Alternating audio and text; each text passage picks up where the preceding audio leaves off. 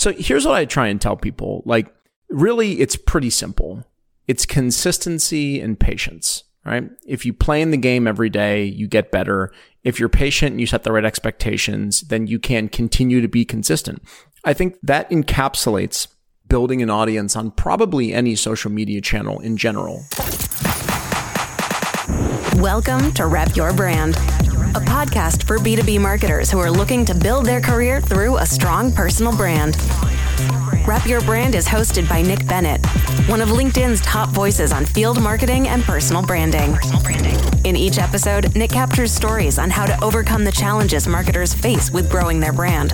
So, if you're a marketer looking to open doors and create opportunities that you never thought were possible, then listen in to get tangible tips and strategies to build your very own personal brand. Hello and welcome to another episode of Rep Your Brand, a podcast for B2B marketers who are looking to build their careers through a strong personal brand. I'm Nick Bennett. This podcast is brought to you by my friends at Motion. They're a done-for-you podcasting service for scrappy marketing teams in B2B tech. They're two of the nicest guys around and the work that they do is truly world-class. You can find them at motionagency.io. And today, I'm super pumped because our guest is Justin Welsh, founder of JW Strategic Advisory and someone that I personally have learned a ton from since following on LinkedIn and now Twitter. Justin, thank you for joining us. Nick, it's awesome to be here. Thanks so much for having me, man. Cool. So everyone definitely knows who you are. So I'm going to jump into it. And I wanted to kind of start off with a question around if one wants to be a creator and build online, do you build your personal brand first or build a product? Yeah, I don't know that there's necessarily a right answer for everyone. I'll tell you what worked for me. What worked for me was building a brand. I guess you use the word brand.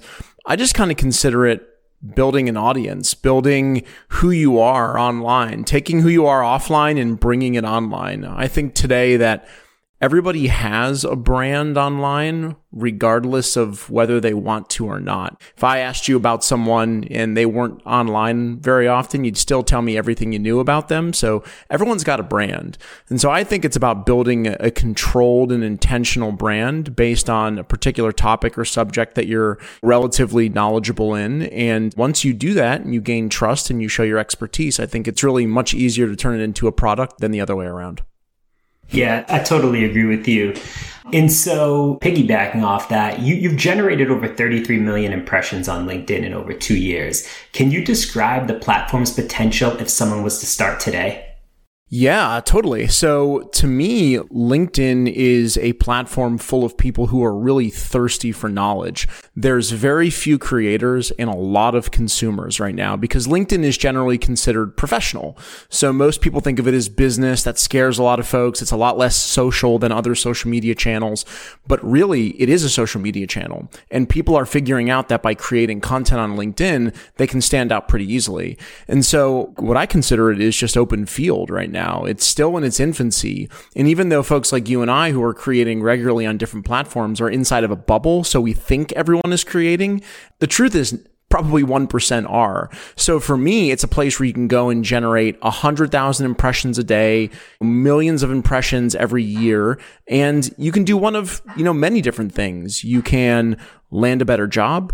You can become a thought leader. You can end up on podcasts like this. You can sell a product. There are so many different ways that you can take advantage of LinkedIn. It's probably the best thing I've done for my life is build my audience there. And as you see me now on Twitter, doing the same thing there. Awesome. Yeah, no, I completely agree with you. And so I'm curious how, I know we talked about personal brand and audience, but I'm curious how your audience has helped you when you were at Patient Pop, for example. So it's obviously helped you since, but I was in a similar situation. I was at this company called Logs.io.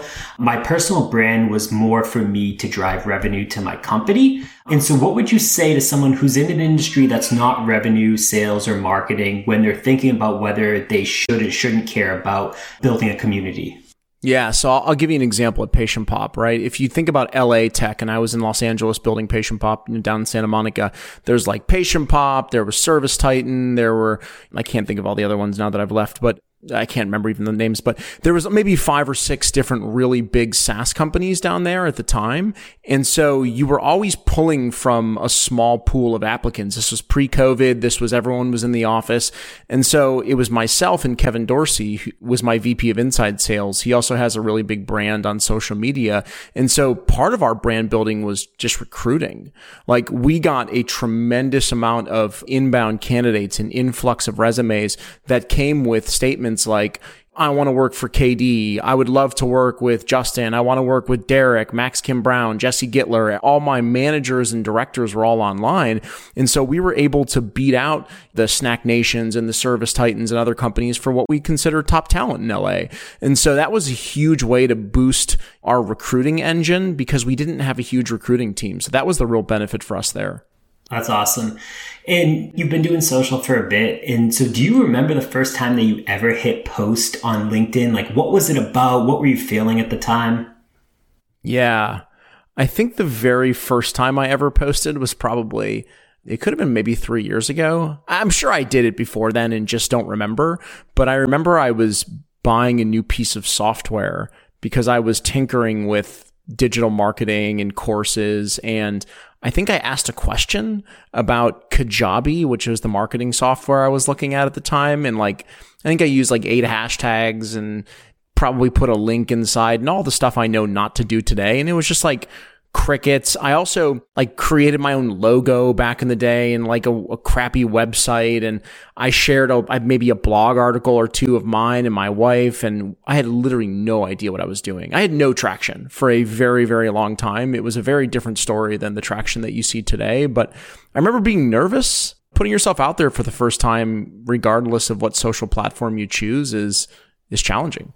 Yeah, absolutely. No, I agree. I mean, because for me, so I kind of went down the road of talking about field marketing. No one really talks about field marketing on LinkedIn. I realized it was a very easy path to just give tangible takeaways, and it's helped me grow that community of similar kind of like-minded people. So people, and I'm interested in your thoughts on this, people always think there's some hack to growing your audience overnight. And when I think of people like yourself or DG or Chris Walker, you guys just didn't do this overnight. It's what would you tell someone that thinks they can do this overnight?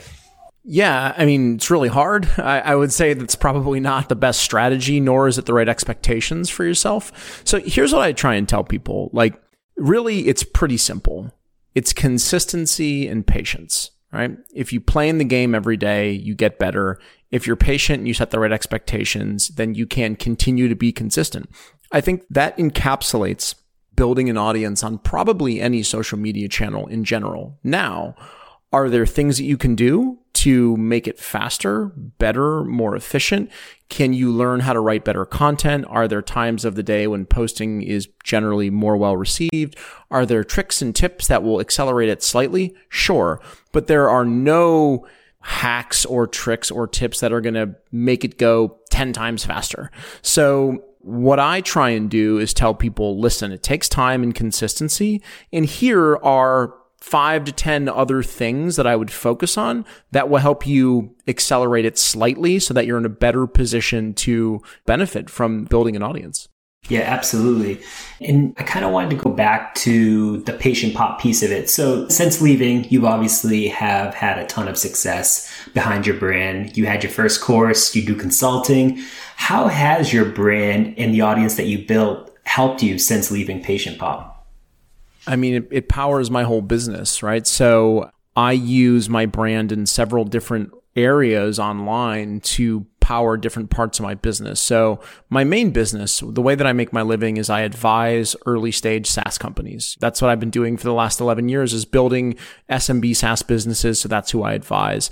And I do that through different channels than LinkedIn. I do that through creating SEO optimized blog posts. I do that through partnerships. And then on LinkedIn, where my audience has been really helpful is I've created 2 courses. I've created a course that helps you accelerate your growth on LinkedIn. Again, no overnight hacks or tricks or tips, just how to do it better, faster, and more efficiently. So that generates, it's a 6-figure course, which has been really awesome in its first year. And then I built a second course, which was essentially everything that I learned building the first course and making some income with it and packaging that into a course that people could use. So if they had any interest in building digital products, they could do so themselves as well. So that powers my second course. And then I think some other interesting ways that I use LinkedIn is I do some one-on-one coaching. I end up on shows like this and other popular podcasts where I can promote my coaching, my advising business, my products. So right now I've got, I think 4 different revenue streams that contributes to mostly an automated way of making money with a 20-hour a week work schedule for advising. Wow, that's definitely awesome. I mean, if you think about it, you're basically self-sufficient now as a solopreneur. Like, what led you to going out on your own? And then the second piece of that was, how has your brand impacted your success while being out on your own? Yeah, so I'm what you might describe as like someone who is traditionally a workaholic. I have a lot of perfectionistic tendencies. That is by no means to say that I do things perfectly. I certainly do not, but I try my hardest to do things as best as possible. And when you combine those two things, what often happens is you work yourself into the ground.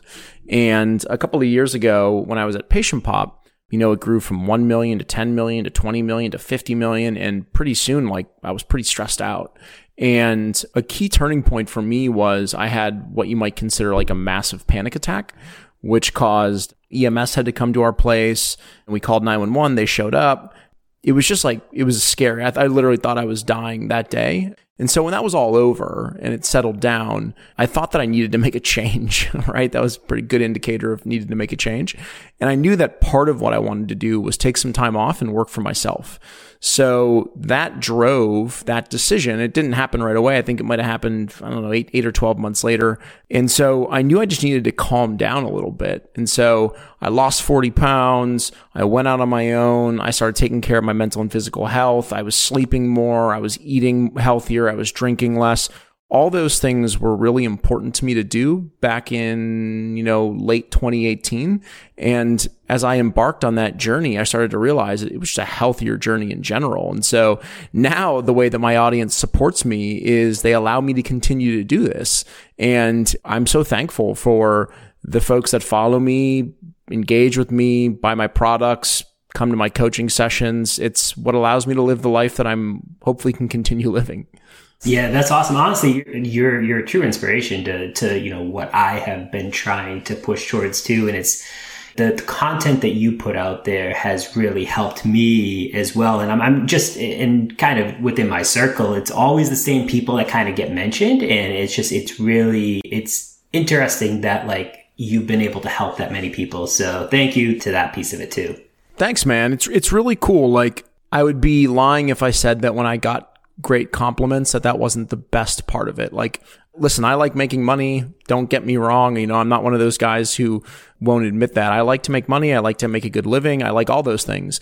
But I get so many compliments that people are like, hey, you pushed me to post on LinkedIn for the first time, or I never felt comfortable posting on Twitter and now I do, or I put out my first digital product that I made my first 50. I just got a note from a guy the other day, made my first $50 selling a product that I pushed him on. And he was like, that was amazing. And I was like, cool, go sell 50 more. If you can sell 1, you can sell 10, you can sell 10, you can sell 100. So it's cool when people take your advice and you can give them a little push and it works. I love that. It's awesome. Yeah, absolutely. And so, you've definitely monetized your brand. And so you're definitely, a complete success story. When did you know that this was even an option for you? Yeah, that's a great question. I didn't. I assumed it was, right? I had grown my LinkedIn following from, I think, 2,500 to 20,000. And I was having lunch one day with Kevin Dorsey and at my house in LA. I was telling him, I said, I think I'm going to build some sales courses. And he's like, man, everyone is building sales courses. There's 1 million courses on the market. And he's like, why don't you just teach people how to do what you just got done doing on LinkedIn? Why don't you just show people what you do each morning and afternoon?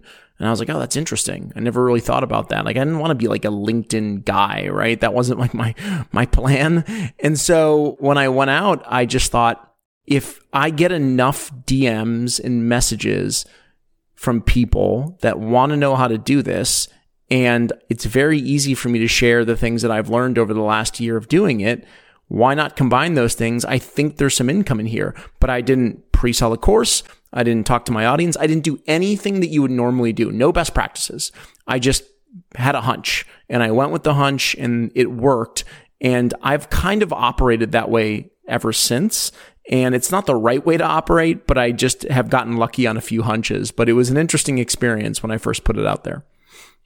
It's so interesting that you kind of mentioned that. It's mind-blowing to me because I feel like a lot of people want to do that. And I want to kind of talk on something else that you mentioned a decent amount, or at least when I think of people mentioning it, I think of you, and it's about being polarizing. So like, what does that mean to you?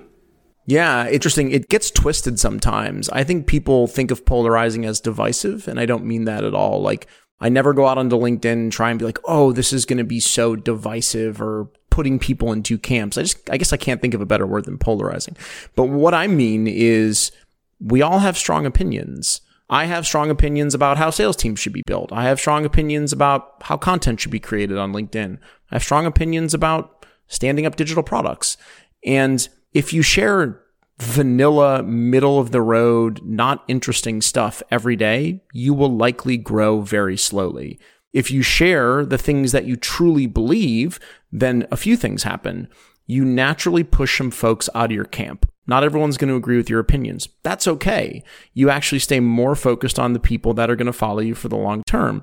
Number two, you generally say things that are a little bit more interesting. And when you say more interesting things, people have arguments in the comments. Lots of comments means lots of engagement. It's not intentional. It's just like, I'm going to be myself versus just being super, super boring and middle of the road. Like, it's the internet. You have to be interesting. Exactly. I know. I completely agree with you. It's so weird to me because I feel like 99% of what you see on LinkedIn, mostly, Twitter is kind of a different story, but 99% of what you see on LinkedIn is people just agreeing with each other. And like, I'm of a similar mindset where I want someone to respectfully disagree with me, or at least show me that there's other options out there, because like, I feel like the comment section is the best section of any, of LinkedIn in general. And like, you can learn so much and get so many additional content ideas out of it. It's just like, people just don't like to argue or disagree or come at it from a different angle, at least not a ton. Yeah. Like, for example, and by the way, I'm not shaming this particular piece of content, but like, people write content and they're like, we should treat our SDRs better. It's like, does anyone think that we should treat them worse? So when you share things that are that like common sense, then who are you? Like, you're not someone with an interesting opinion. You're someone who has the same opinion as everyone else, that we should treat people who are in entry-level roles kindly, which I agree with. But like, there's more interesting things inside of your head and your experience than that. And it's hard to stand out when your opinions are all very fluffy. Just like, don't be afraid to share how you feel about things if you have a strong opinion, as long as you're not mean, divisive, nasty, treating people poorly. None of that stuff flies either, but have a strong opinion. Exactly. And so some people say a personal brand's about adding value. Some say it's about being yourself, but it doesn't really offer anyone tactical advice. What does adding value mean if you're a marketer that's looking to get started? Yeah, I think what's really cool is like marketing. By the way, I'm not a marketer, right? I never consider myself a marketer. I guess maybe from a branding perspective, I figured out how to do a little bit of that. But to me, I think it's a combination of things. I think that you can add observational outlooks like, hey, I've observed these three things work really well. I like to get instructional and tactical every once in a while. So for example, I'm writing a blog post, which I'll send to my audience on Wednesday, which is going to literally break down one piece of LinkedIn that I think is broken and how to actually fix it if you want to get around this particular broken part of it. It's very tactical. It's like step 1 through 5, how to actually do this thing so you can do it every day. I share those at least once a week where I'm like, you want to write an interesting piece of content? Here is a huge breakdown of a piece of content that I wrote that got 1 million impressions, and I'll break it down line for line for line. I think sharing some of those tactical things are really, really helpful. And I think in combination with observation, contrarian viewpoints, the future, how you think about things as they're changing, I think you can kind of create a holistic package of good content. But I do think that you need to dive deep and actually share some of that expertise or knowledge on a tactical level. Yeah, definitely agree with you there. And so like, what is the inspiration for your LinkedIn content? Because I remember reading something about, I believe you said that you pre-write a lot of your stuff and schedule it. So like, where are your ideas stored? Do you keep notes? Like, what's your workflow look like?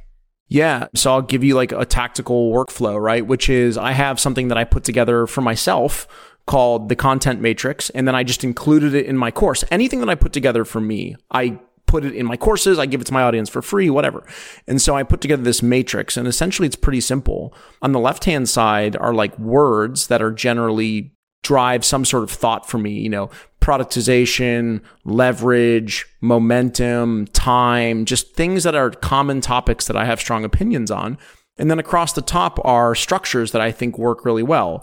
It might be an observation, instructional, step-by-step, tear down, an observation, if I might have said that already, X versus Y, today and the future, like all these different ways that I might think about things.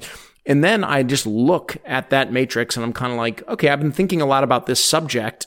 What in my mind, and I'll just match them up. Okay, cool. I have a really strong opinion about that subject. What type of opinion is it? Oh, it's more contrarian, or it's an observation that I've seen, or it's a step-by-step instructional manual that I want to put together for that particular topic.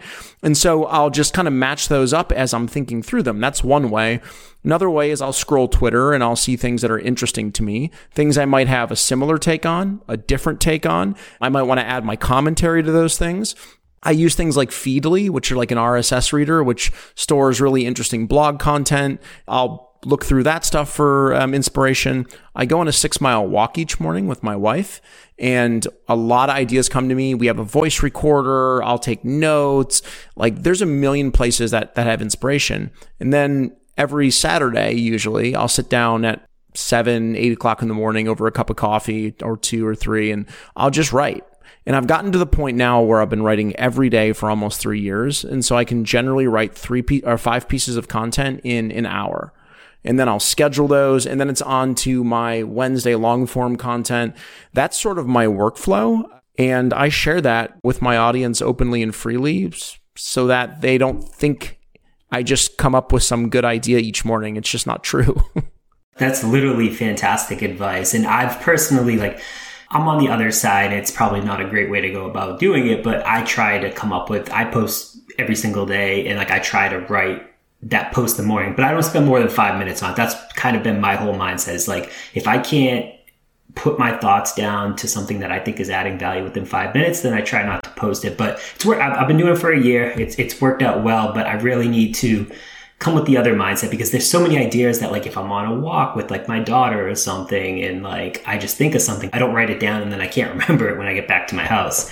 So I'm definitely going to be stealing that from you. So thank you. Yeah, it happens to me all the time. I feel you. And just so you know, there are Saturdays where I sit down and I can't write anything. I have no creativity. And there are other Saturdays where I'll sit down, or Sundays if I'm feeling it, and write a whole month's content. If I'm going to be creative, if I'm in the zone, I might as well write as much as I can because I know the next day I'm going to wake up and I'll have nothing. And so I might as well capture that spark while you have it. And I think anyone who writes a lot probably feels pretty similarly. So yeah, absolutely. And so what do you read on LinkedIn? How does someone get your attention? Is there anything that kind of jumps out to you on the feed, whether it be LinkedIn or Twitter? Yeah, it's interesting. So I don't read as much on LinkedIn simply because I spend a lot of time interacting with my audience. So I'll post every morning, 7:15 a.m. Central Time, and I carve out 1 hour from 7:15 to 8:15, and I interact with every person who writes a comment. And that has been a theme for me for almost 3 years. And so I don't scroll a lot. I just kind of interact with my ecosystem.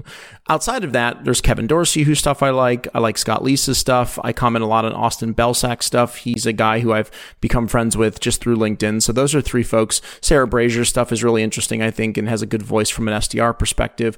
Twitter is where I'm starting to spend a lot of time, namely because I feel like folks there do a really great job of utilizing the thread component of Twitter. And so Twitter to me is my new blog. I can scroll through and I can learn from people who are very far in their journey the best way to grow their audience on Twitter, the best way to create a community, the best way to generate income on a SaaS product. There are so many interesting learnings in long form content there that I spend way more time consuming information on Twitter and creating information on LinkedIn. Love that. Yeah, it's tough too, because I remember seeing a post of yours that you I don't know if you still do this, but you bookmarked people that you wanted to interact with so that you knew exactly when they posted and you could just basically click them and take directly to their LinkedIn profile. Do you still do that? Yeah, it's interesting. That's actually the Wednesday post that's coming out. I just got done writing my whole sort of tactical breakdown on how I do that. That's what I do. I'll give you an example. Austin Belsack has 700,000 followers on LinkedIn. And he and I have formed a real good friendship over the last 2 years of just trading craft beer with one another. He's a cool dude and I like his stuff. And I happen to know, I just asked him, I'm like, hey, what time do you post every morning? He's like 8:10 your time. And I'm like, cool. So I just went, copied the URL for his recent activity because, they don't have notifications like Twitter does, which is the part of LinkedIn that's broken in my opinion. And I just put it in my bookmarks bar. And then every morning at 8:10 a.m., I go to his profile. I'm the first guy there. And I just leave a comment, a very thoughtful one. And I will essentially do audience siphoning where I am not stealing his audience, but they're seeing me every morning as the first guy and they're looking at my stuff. And since they're young, motivated tech professionals, hopefully someday down the road, they'll be interested in how to grow on LinkedIn, how to build a side hustle, all the stuff that I talk about. So yeah, that's a huge part of building my audience is playing with other creators really well on the platform. Nice. I love that. That's a great idea. I've tried to do something similar with there's probably about 10 to 20 people that I try to do something similar where I'm trying to always be one of the first people there within the comments. And it's just to, like you said, I'm not trying to steal their audience. I'm just trying to drive additional people to see me, drive additional people to listen to this podcast, for example. Sure. It definitely helps. And so we're coming up on time. I want to be cognizant of your time. I just have a few final questions for you. Sure. For the marketer or I guess anyone in general who's never posted a single thing on LinkedIn, what would you suggest they post about for that first time? Well, it's a great question. I think that I would say to start, pick a niche and then niche down further. And I know that's very cliche advice. It's just pick a niche. But for example, everyone's talking about sales in my world, right? Because I come from sales. So I think Sarah Brazier does a great job, for example, when she started posting, because she didn't just talk about sales. She didn't just talk about becoming an AE. She talked about how hard it was to transition from an SDR to an AE at Gong in sales. And it was very, very specific. And so it resonates with a lot of people who are in a pretty similar situation. So I would say, create for this small circle. Who are 20 to 50 people that you could influence in a micro niche that you could share your journey with, that you think it would be helpful? Share that journey for 6 months, 12 months. Once you have done that, then expand your niche ring out slowly but surely. It's much easier to expand out than it is to go down. And so I would say just pick something that you can speak for 15 or 30 minutes completely unprepared and talk about that every day. Nice. That's fantastic advice. So, what's your favorite resource? Could be online, could be offline, that you rely on to kind of, keep up to speed and keep your brand fresh? Yeah. I really like marketingexamples.com by Harry Dry. It's probably my favorite place to go to read really well done marketing analysis. Harry's a really sharp dude. I like him a lot. I really like Jack Butcher's stuff on Twitter. I think it always gives me sort of a unique futuristic viewpoint into how to think about content creation. I like Derek Sivers a lot. I wouldn't consider him a modern creator. He doesn't spend a lot of time creating daily, but he writes blog posts every once in a while and he turns them into books. And I think the way that he thinks is really unique. And so I think it's sive.rs is his website. I like him a lot. And I like Daniel Vassallo a lot. I follow a lot of what he creates because he someone who, as I was going through my panic attack, was talking about creating and designing a different type of lifestyle. And so I kind of hooked onto that and was like, oh, this is someone that I want to emulate in terms of creating that life. And so those are 4 places that I spend a lot of time when I'm just trying to soak in some knowledge, but I'm trying to create more than I am consume. But those are 4 places I love. Awesome. Yeah, I'll definitely make sure to add those in the show notes for everyone listening, just so you can all kind of go take advantage of that as well. And lastly, Justin, where should people go to learn more about you? Feel free to plug anything you want to plug here. We're here to show you some love. Cool. They can go to my personal website where I write, which is just justinwelsh.me. And Welsh is WELSH. So justinwelsh.me. I've got couple interesting things there. I actually have a whole free advice section. So if you want to learn how to grow on LinkedIn or build a side hustle, I give tons of free advice. Click on the section, go through as much of it as you want. If you want to go a little bit more in depth, you can go into my digital products, which are right there as well. And if you want to read some tactical advice on how to do some stuff, you can go into the blog section and check out my articles. And that's probably the 3 best places to start. Awesome. Well, Justin, thank you again. I appreciate you spending some time with us today. It was literally a blast. Thank you. Nick, thanks for having me, man. Appreciate it. Thank you for listening to Rep Your Brand. Make sure to subscribe on Apple Podcasts, Spotify, or wherever you listen to your favorite shows. And if you learned something new today, it'd be great if you left us a review. We'll catch you next time.